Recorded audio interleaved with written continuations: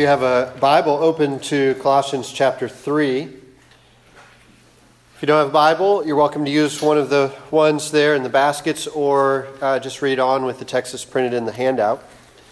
Just one brief word before we start our sermon in the liturgy today.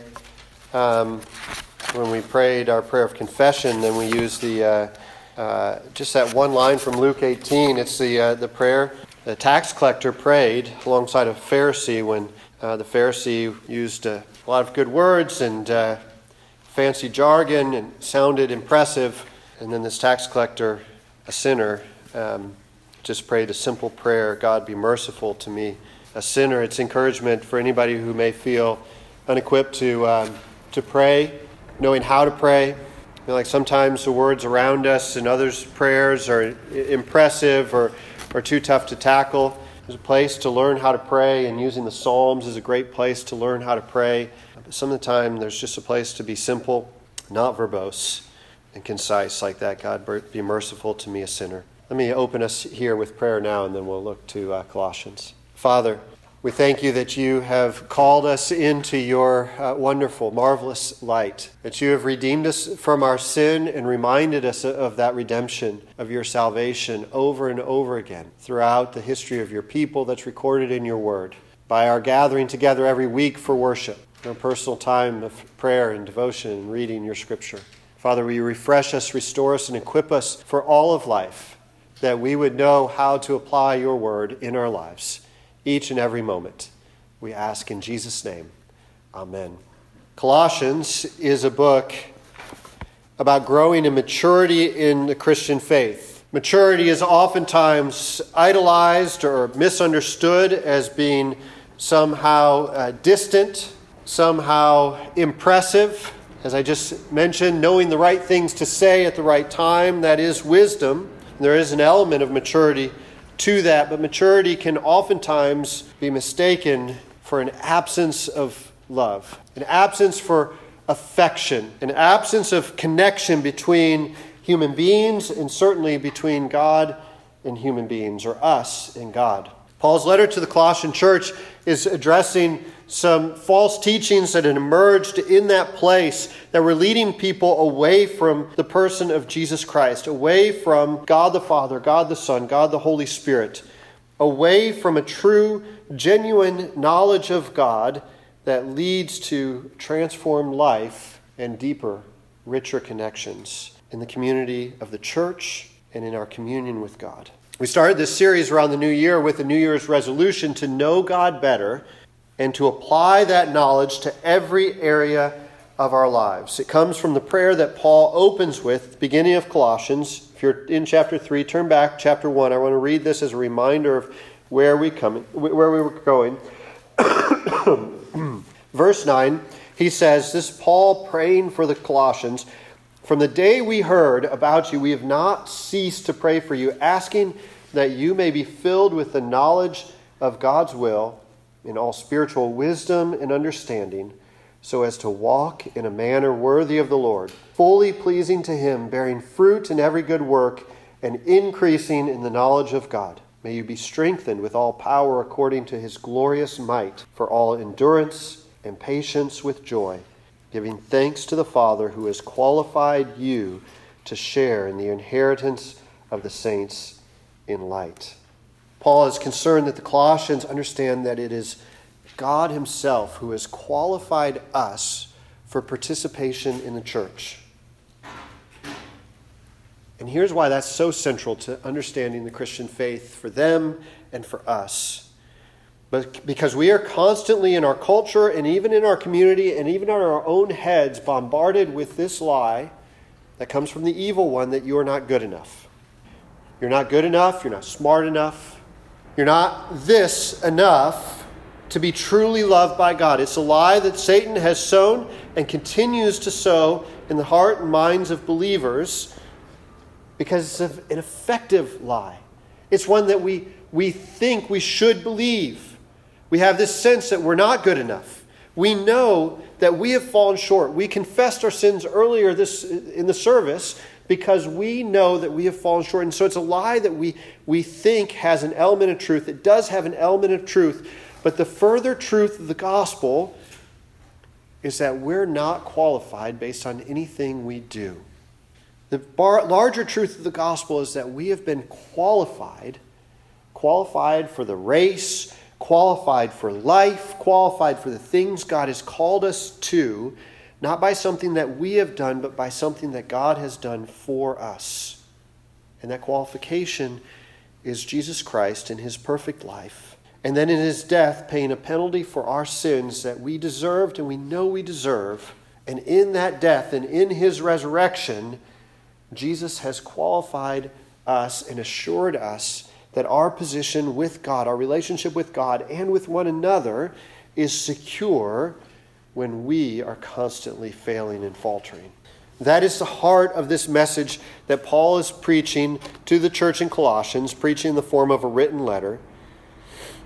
And he's been driving this point home that we would know then what to do. And where we're going with the letter, Paul begins all of his letters, he begins with these truths that people need to hear, oftentimes again, and understand, and then he moves them to concrete, on-the-ground application. That we would know how to take these truths and put them into real action that is meaningful and significant. Now we've come to verse 17, chapter 3, verse 17 now. And it's the third in a series of instructions that Paul gives him. Let me read verse 17, and then I'm going to go back and read verses 15 through 17 to give some context. Verse 17 is simply this: "And whatever you do, in word or deed, do everything in the name of the Lord Jesus, giving thanks to God the Father through him." Verse 15. "And let the peace of Christ rule in your hearts, to which indeed you were called in one body. And be thankful. Let the word of Christ dwell in you richly, teaching and admonishing one another in all wisdom, singing psalms and hymns and spiritual songs, with thanksgiving in your hearts to God. And whatever you do, in word or deed, do everything in the name of the Lord Jesus, giving thanks to God the Father through him." When you pray, most of you probably close your prayers in the name of Jesus. In Colossians chapter 10, verse 31, Paul has a similar phrase here. You don't need to turn back with it. I'll read to you. "So whatever you do, eat or drink, whatever you do all to the glory of God."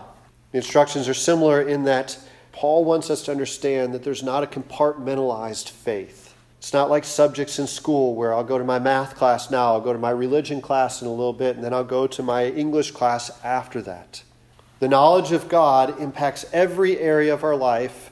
And as one scholar said, there's not one square inch in all of creation that God doesn't say, "This is mine." In a similar way, there's not one square inch, one portion of any of our life that God doesn't say, "I made that, I know that, you are mine."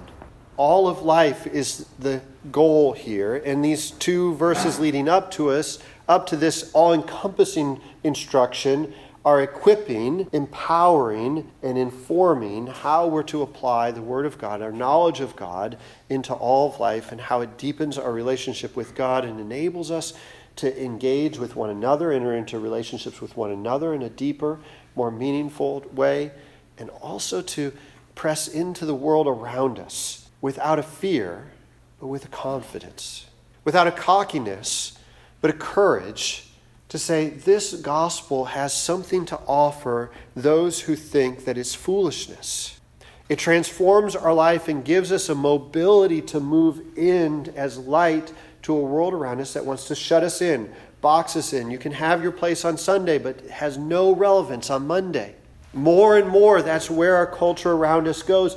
But here's the message of Colossians to us is that is not the truth that comes from God. It is a lie that comes from the world around us. And when we apply this knowledge that God wants us to see his relevance, his pertinence, his power in all of life, it will have a transformative effect not only in our own lives, but in the lives of others around us. Paul's saying, here's where it begins. Two things that need to enter into our lives and have the run of our lives that will then help us to apply all of this knowledge in our lives. Verse 15, he said, let the peace of Christ rule in our hearts. Remember that word rule kind of sounds like a bit authoritarian, a bit maybe distant. Sometimes we think of rules being a bit distant from us. But the word rule is connected again to that qualification, like for a race. And the word rule means that you have been qualified for the race. It's like the official saying, yes, you're in the bounds. You're not breaking the rules. Paul is saying with that, let the peace of Christ qualify you in your hearts. That work that Jesus has done on the cross, nailing your debt to the cross with him, has qualified you for the race, for this thing called life. But other things vie for the ruling of our hearts. We've asked the question, what gets you out of bed in the morning? That's probably something that has a ruling place in your heart. Or what keeps you from getting out of bed? What drives your performance or throttles it? What tells you there's no way you can do this, or gives you confidence to take the shot, to do those things? Verse 16 goes on, let the word of God dwell in you richly. The word being this concept of logos in the Greek that's more than just words on a page or words spoken. It is the whole combination of all Scripture fulfilled in this person and work of Jesus Christ, that we're to let God have the run of our house, to live in our whole person. That's what the word richly means. Richly is fully. Let the word of God live in your lives. Do you know the word? When we put these two things into our lives, we have two forces acting our life from the outside that gives us fuel for all the things in life that we do, being in the name of Jesus. Now let's look. We're not going to look too much in detail at these things today, but we're just going to go 1, 2, 3 and look first at what does it mean that this is all of life? Second, what does it mean that this is in the name of Jesus? And third, we're going to look at this interesting tag on. It feels a little bit awkward even to include it in the sermon. It's this giving thanks. Did you notice that 3 times he repeats that in these 3 verses? It always feels like a bit of a tag on, doesn't it? But I think, in fact, I know, anytime you see repetition in Scripture, and especially when you see things repeated 3 times, holy, holy, holy is the Lord God Almighty. 3 is a significant number, and it's something that we should take notice of. So we need to look at that Thanksgiving at the end of this. It's a significant part of it. I want to start with a little bit of a revelation that I had about a year ago. I was reading a biography of Winston Churchill. Winston Churchill, of course, famous British Prime Minister during World War II, controversial figure. He was opinionated, a strong leader. He was rejected for the role of Prime Minister time and time again because of his opinionated, strong personality. During the war, his strong leadership was deemed necessary, and he eventually rose to power. His personality could be abrasive and yet effective in many ways. Part of the reason I read the book was because when Donald Trump was elected president, I was kind of curious what makes those types of personalities attractive. Not personally attracted to the personality, the character of President Trump. He has so many failings, and yet it's a complex, convoluted thing in our political system right now. I'm not going to get into that. Having read the biography of Churchill, I was strengthened in my own personality. I was overconfident, maybe a bit cocky. I like to read biographies and emulate what's admirable in other personalities and take note of what's not. Avoid those things. I was convicted somewhere along the way to go back and read a short book. It's a summary of, it's a written version of an address that a Catholic priest named Henry Nouwen wrote in addressing a group of priests and other ministers, I believe Protestant and Catholic, on what Christian leadership looks like. He titled the book, In the Name of Jesus. That phrase, in the name of Jesus, only occurs in the Bible in this one verse. Many places you hear in the name of God, in the name of other various people, but this verse is the only place where that phrase, in the name of Jesus, occurs. Henry Nouwen was famous when he decided to leave his position as a professor at Harvard University, having also served at Yale and for 20 years been one of the most impressive, sought-after figures in the Christian world. And he left that position at Harvard, and he felt called to go and serve as a priest to a community called Daybreak, where primarily, I think entirely, people with mental handicaps, disabilities, lived on-site in residence. He served as the priest, the chaplain to that community. I think a fairly large community there, but I don't know the size. About a year and a half into this, he was asked to come and to address this group on Christian leadership. Henry Nouwen recognized in his own heart and life his own temptation to be great, and to be impressive, to be admired. He had become consumed by it. He says at one point in the book that as he was growing older, he was recognizing that he was no closer in his relationship with Jesus Christ. In fact, he had grown farther away as he had become more relevant, more popular, and more powerful in his own life. It was a humble reading when I sat down to read this short book compared to the 1,000-page biography of Winston Churchill. My cocksure confidence diminished, and I was convicted in my heart to not follow the path of so many in the Christian church, but to pursue this path that Nouwen promotes, that is a path of humility. It's a path that he, looking to the example of the temptation of Jesus, identifies as three primary temptations in life, following the three temptations that the devil tempted Jesus with in the wilderness after he had fasted for 40 days. The first one was to be relevant, the temptation to be relevant to others. The second one is the temptation to be popular, and the third one is the temptation to be powerful. If you want to go into detail in each of these three things, I highly recommend the book. It's a very short read, convicting through and through. What I suggest is when we apply the knowledge of God in all of our lives, in everything we do, word and deed, and do it in the name of Jesus, it leads us first to a deeper affection and relationship with Jesus, closeness to him. If you can't say that about your life, it's fair to ask the question, what's keeping me from that? Second, it leads us to a humble posture, to engage the world around us, not as a mat to be walked upon, but with a confidence to enter in with a very different form of leadership than what the world promotes. The world promotes leadership that is full of self-promotion. If I don't promote myself, no one else will. If I don't do this for myself, if I don't have the perception that other people think that I'm important,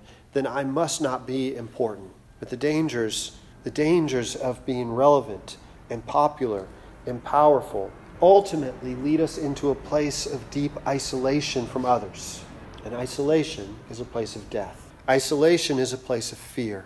Isolation is full of anxiety and envy. Isolation cannot sit and offer thanksgiving to God because it's always concerned with all kinds of needs around us, all kinds of pressing things that get in the way of our relationship with God and our relationship with one another. Jesus wants all of life. These two words here, logos and ergos. Logos we've looked at already. It's not just words, what we say. It's our ideas and it's our thoughts. It's all of life. The logos, word and deeds, works. It's all the things that we do. Jesus wants all of our life. And he's not satisfied until he gets it. How do we apply this? Where are the areas of life that we don't let Jesus into? Let me ask this question. Most of us come to Jesus and we say, we want to be a better person. Help us to be more disciplined in our work. Help us to be more generous in our relationship. Help us to be more faithful in this thing or that thing. What are the New Year's resolutions you made? Go to that list. What are those things? I just want to be a better person. I just want to do these things better. Now you have those things in mind. Now what are the things that really transform those areas of life? We set our disciplines. We establish new habits. We change who we want to be. We change what we do. But the thing that really changes us for the long term is when we are in relationship with others who we want to be more affectionate toward and close with. The things that satisfy us least in life are the things that look like the world promotes the most. Success, beauty, power, financial security. All these things, the more we get, the less we're satisfied with life. In all of these areas, more is never enough. You can say the same thing or similar thing about following the rules that Scripture lays out for us, or any other set of rules. We think, if only I could follow the rules a little bit better, then I would be satisfied with my life. But have you ever experienced that? If only I follow the rules a little bit better, then I'm more satisfied. We always want a little bit more. And rules aren't bad, but the problem with rules is they have little power to change a person's life. That's why Paul, writing to so many of the people in his letters, explains that the rules in the Christian faith are like a teacher teaching a child. The rules are helpful for the child, but the child doesn't understand the meaning of the rules until they grow older and realize that the rules are there for their own good, to protect them. But once we're an adult, we see the rules for what they are. Not that they're bad, but that they're a means to an end. One commentator writing about this letter talks about it's easy to get around special regulations, rules. We are masters at finagling our way around rules to get what we want. Some of us are better than others. I can tell you some people who are really good at it. I'm not talking about anybody in the congregation here. He says it's far less easy to get around so comprehensive a statement of Christian duty as this verse supplies. In the New Testament and the Old Testament alike, it is insisted that our relation to God embraces and controls the whole of life, not only those occasions which are sometimes described as religious in a narrow sense of the world. In other words, when we come to apply Scripture in all of life, it changes not just what we do, but why we do it. Realizing that just doing a little bit more or getting a little bit more of something that may be a good thing will never satisfy us apart from the deep, abiding relationship that we have with God Himself, and that also overflows into our relationships with others. Same commentator writes this, even can I do it? Picking up a little bit mid-sentence. The right course of action may not be unambiguously clear, but such questions, honestly faced, will commonly provide surer ethical guidance than special regulations may do. Forgive me, I read that a little bit out of order, but here's the point that he's making and that I want you to see. Oftentimes, we don't apply Scripture to all of life because we have tried applying a part of it to a part of life and we find that it didn't work. We read a verse, we do it, we say, it didn't work for me. We go on, we don't pay attention to that verse again. The difficult part of applying a knowledge of God to all of life is applying wisdom to that knowledge. God's Word can sometimes say the exactly opposite things right in a row. And yet wisdom is understanding how to apply the whole of redemptive history, the whole of God's Word, in a particular situation that you are finding yourself in now.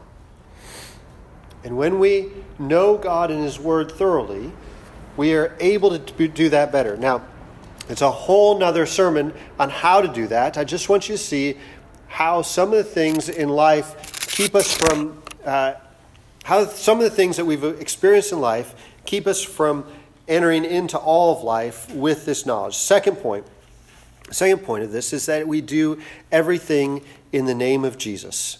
Now, in the name of Jesus, most of you know that historically, to do something in somebody's name, especially in this time in history, an ambassador or a regent or somebody acting on behalf of a king or somebody else has authority to act on their behalf. It's a trusted person, not just as an advisor to the king, but as somebody who can make decisions on the spot on behalf of the king.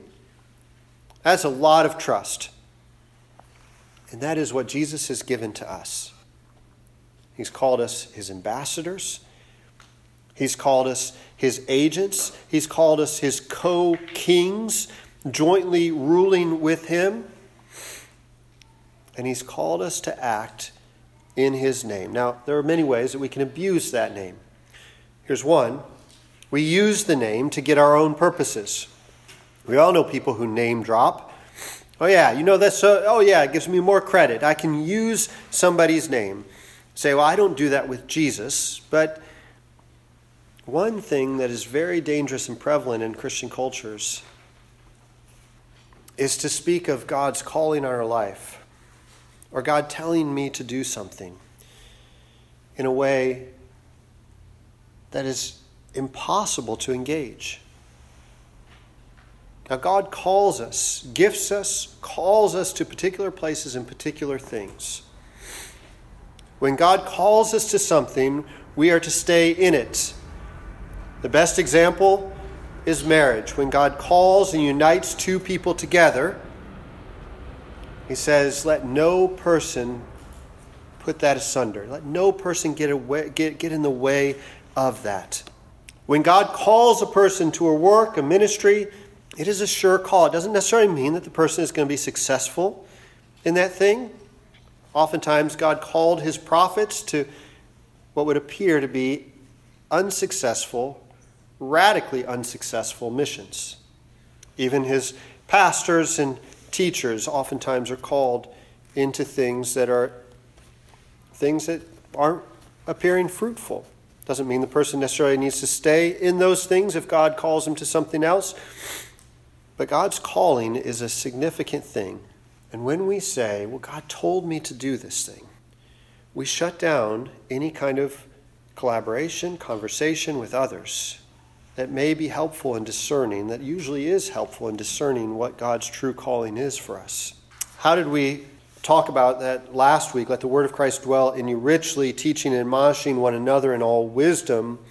Remember that if you were here last week, Paul used the same language earlier in the letter in chapter 1 to speak of his own ministry of teaching and correcting, teaching and admonishing, same thing to the Colossians. But now here he applies it to each person in the congregation, each member of the congregation, saying that we all have a role to teach and to correct one another in wisdom, knowing when to say the right thing is a good principle and good practice. And that's part of our understanding when God's calling us to do something. If you use the language, God is telling me to do this, God is calling me to do this, apply the wisdom of this passage and seek counsel from others. God's call is affirmed both from God, a sense that we get from the Holy Spirit and from his word, and also from the wisdom of other godly counselors around us. Just one practical way that we can use the name of Jesus in a right way and in a wrong way. Now, of course, we can also just grossly misrepresent Jesus. Say we are coming in the name of Jesus, but not be in the name of Jesus at all. That's what the false teachers in Colossae were doing. But what does it mean to come in the name of Jesus in a true sense of the word? And again, Henry Nouwen is really helpful in this way, and this is his thesis of his whole series of lectures there. He says, to come in the name of Jesus, a Christian leader who comes in the name of Jesus is one who is led, who is willing to be led. Are you willing to be led by Jesus? Jesus tells a story, the gospel writers tell a story of Jesus' interaction with a Roman soldier who was in charge of 100 soldiers, a centurion. He had great authority, especially in the region he was in. 100 soldiers could contain a large region. He was an important figure in the Roman army. The Roman centurion comes to Jesus and asks for something from him, and Jesus says, "Why do you ask?" And the centurion recognizes that Jesus is one with authority. Jesus commends the centurion for his language because he describes himself as one who not only has great authority over 100 troops, but one who is under authority. I tell them where to go, but somebody else tells me where to go. In the same way, Nouwen is saying, if we want to be influential in this world as Christians and come in the name of Jesus, we need to come as those who are led fully by Jesus. Let me read a longer passage from Nouwen here. He says, without solid theological reflection, future leaders will be little more than pseudo-psychologists, pseudo-sociologists, pseudo-social workers. They will think of themselves as enablers, facilitators, role models, father or mother figures, big brothers or big sisters, and so on, and thus join the countless men and women who make a living by trying to help their fellow human beings cope with the stresses and strains of everyday living. But that has little to do with Christian leadership, because the Christian leader thinks, speaks, and acts in the name of Jesus, who came to free humanity from the power of death and open the way to eternal life. To be such a leader,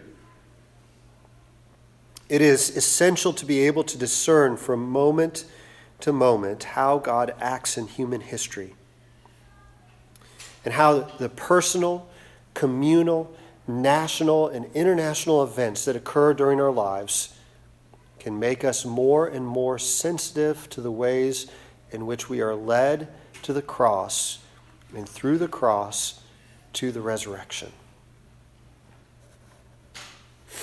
I can't tell you how many times I can identify with Nouwen wanting to solve people's problems, the world's problems. He talks about going to Lima, Peru, and wishing he could solve the hunger problems in the ghettos there. But what God is calling us to do first and foremost as Christians is to lead others to the cross. But did you pick up on this significant point he makes? And that is that those things outside of our lives, those things around us, the personal, the communal, the national, the international events, instead of moving us further away from Christ, isolating us further in life, can and should enable us to engage life through and by the power of the cross and the resurrection more and more every day. When you read the news, do you see the relevance of the cross and Jesus' resurrection in those events around us? When you go through the personal interaction you have in life and see how it impacts the community around us, do you see with gospel-colored lenses how our life as a Christian leader, is being one who is led by Jesus fully, has a relevance in life and has a powerful stance in life that is very different than what the world would promote as a power.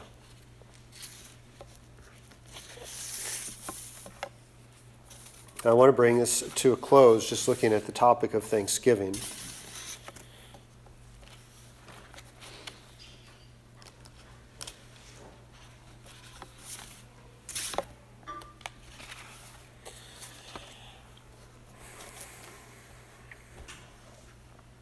And why giving thanks is such a central thing to having a posture that is able to engage the world around us with a power that comes from being led by Christ and a power that is able to transform the world.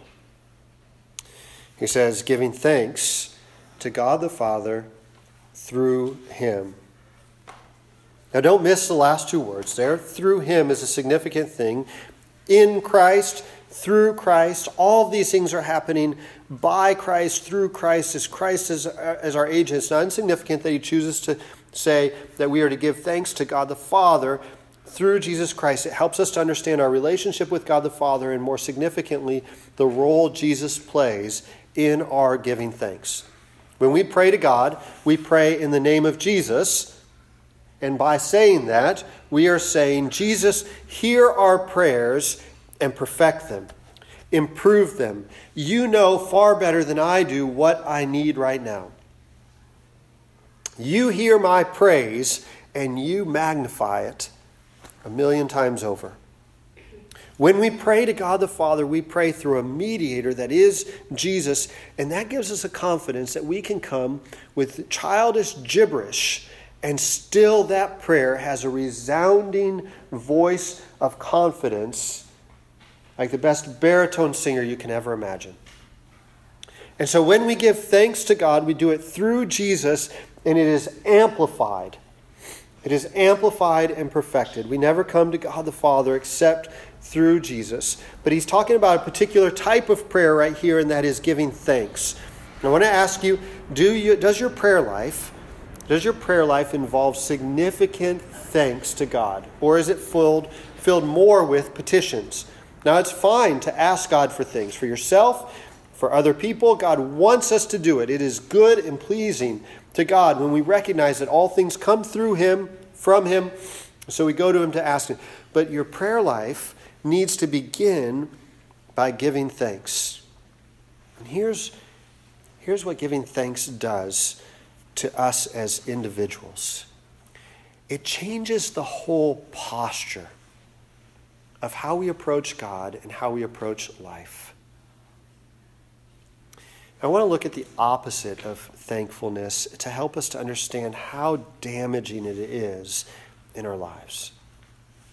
It's the opposite of thankfulness. What's a grumbling? It's a complaining. It's a constant wanting what we don't have. It's a powerful motivator. And yet, it puts us in a posture that is deeply alienating and isolating. It puts us in a posture that we are not able to enjoy other people's company, much less God's, because we're not sure if the other people really have our best interests in mind. Now, don't think you're the first people ever to be prone to grumbling or complaining. Don't think you're the first Christians to be prone to that, or the followers of God to be prone to that.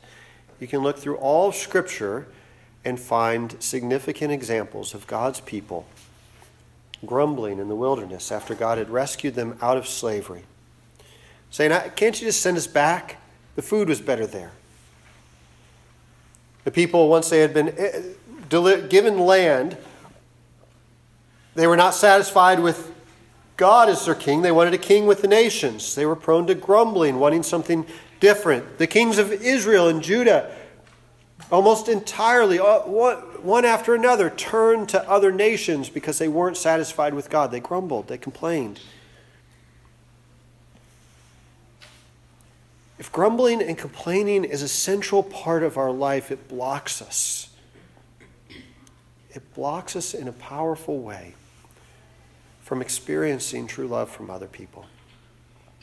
It certainly blocks us in a powerful way from experiencing God's love for us.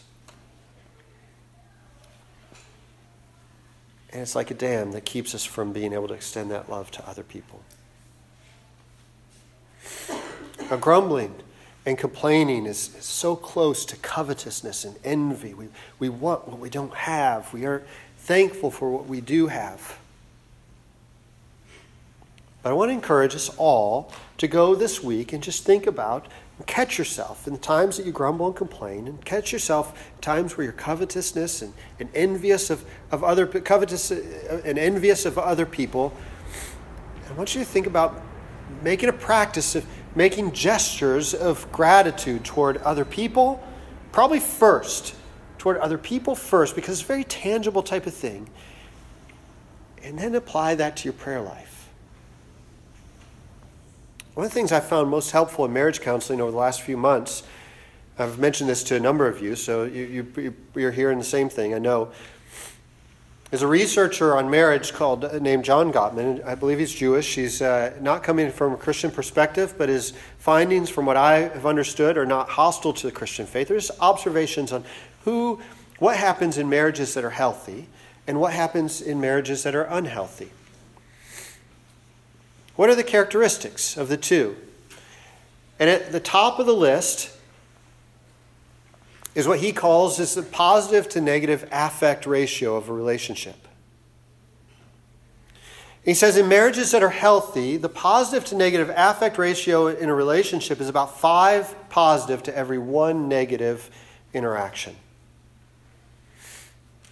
He says in marriages that are unhealthy, and by the way, almost entirely, 90-something% of marriages that he qualifies as unhealthy eventually lead to divorce.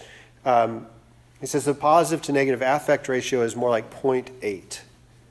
So it's not even like 5 to 1 negative to 1. It's just slightly more negative than positive. But here's the point. Is that those negative things stay with us far longer.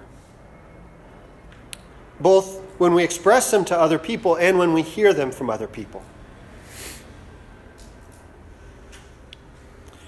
Why does Paul over and over emphasize giving thanks to God? I think part of it is to emphasize the significance of having that positive affect in our relationship with God.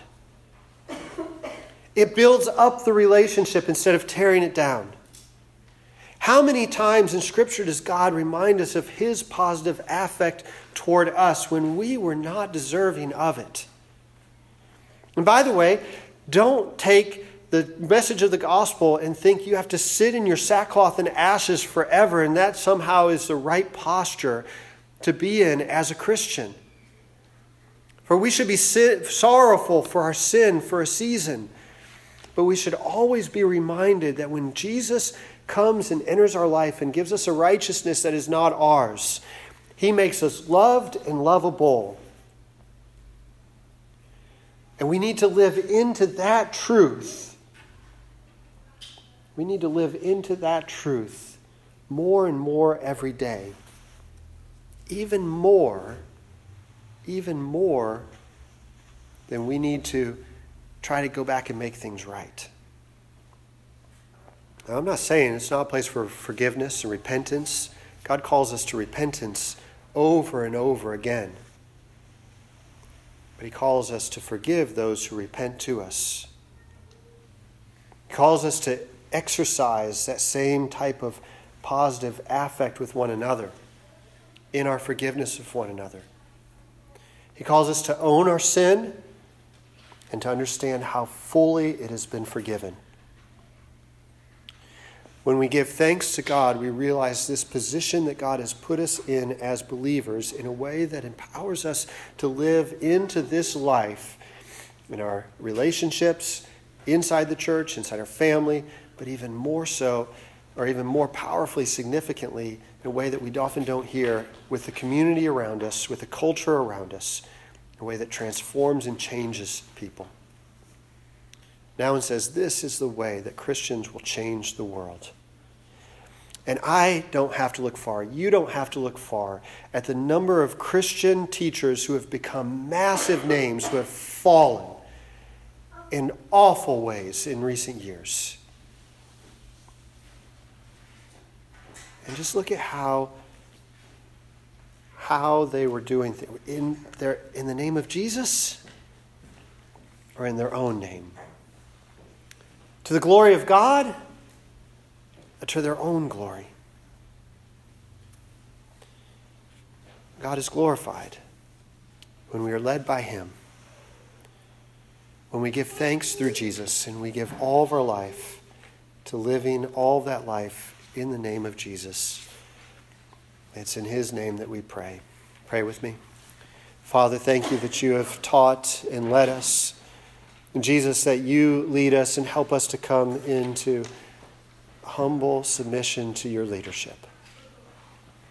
That we would not hide away certain areas of our life, but that we would give control of all of those things to you. And that we would see lives transformed in ourselves, in our church, in our families, in our city, in our nation, and in this whole world. We pray in Jesus' name. Amen.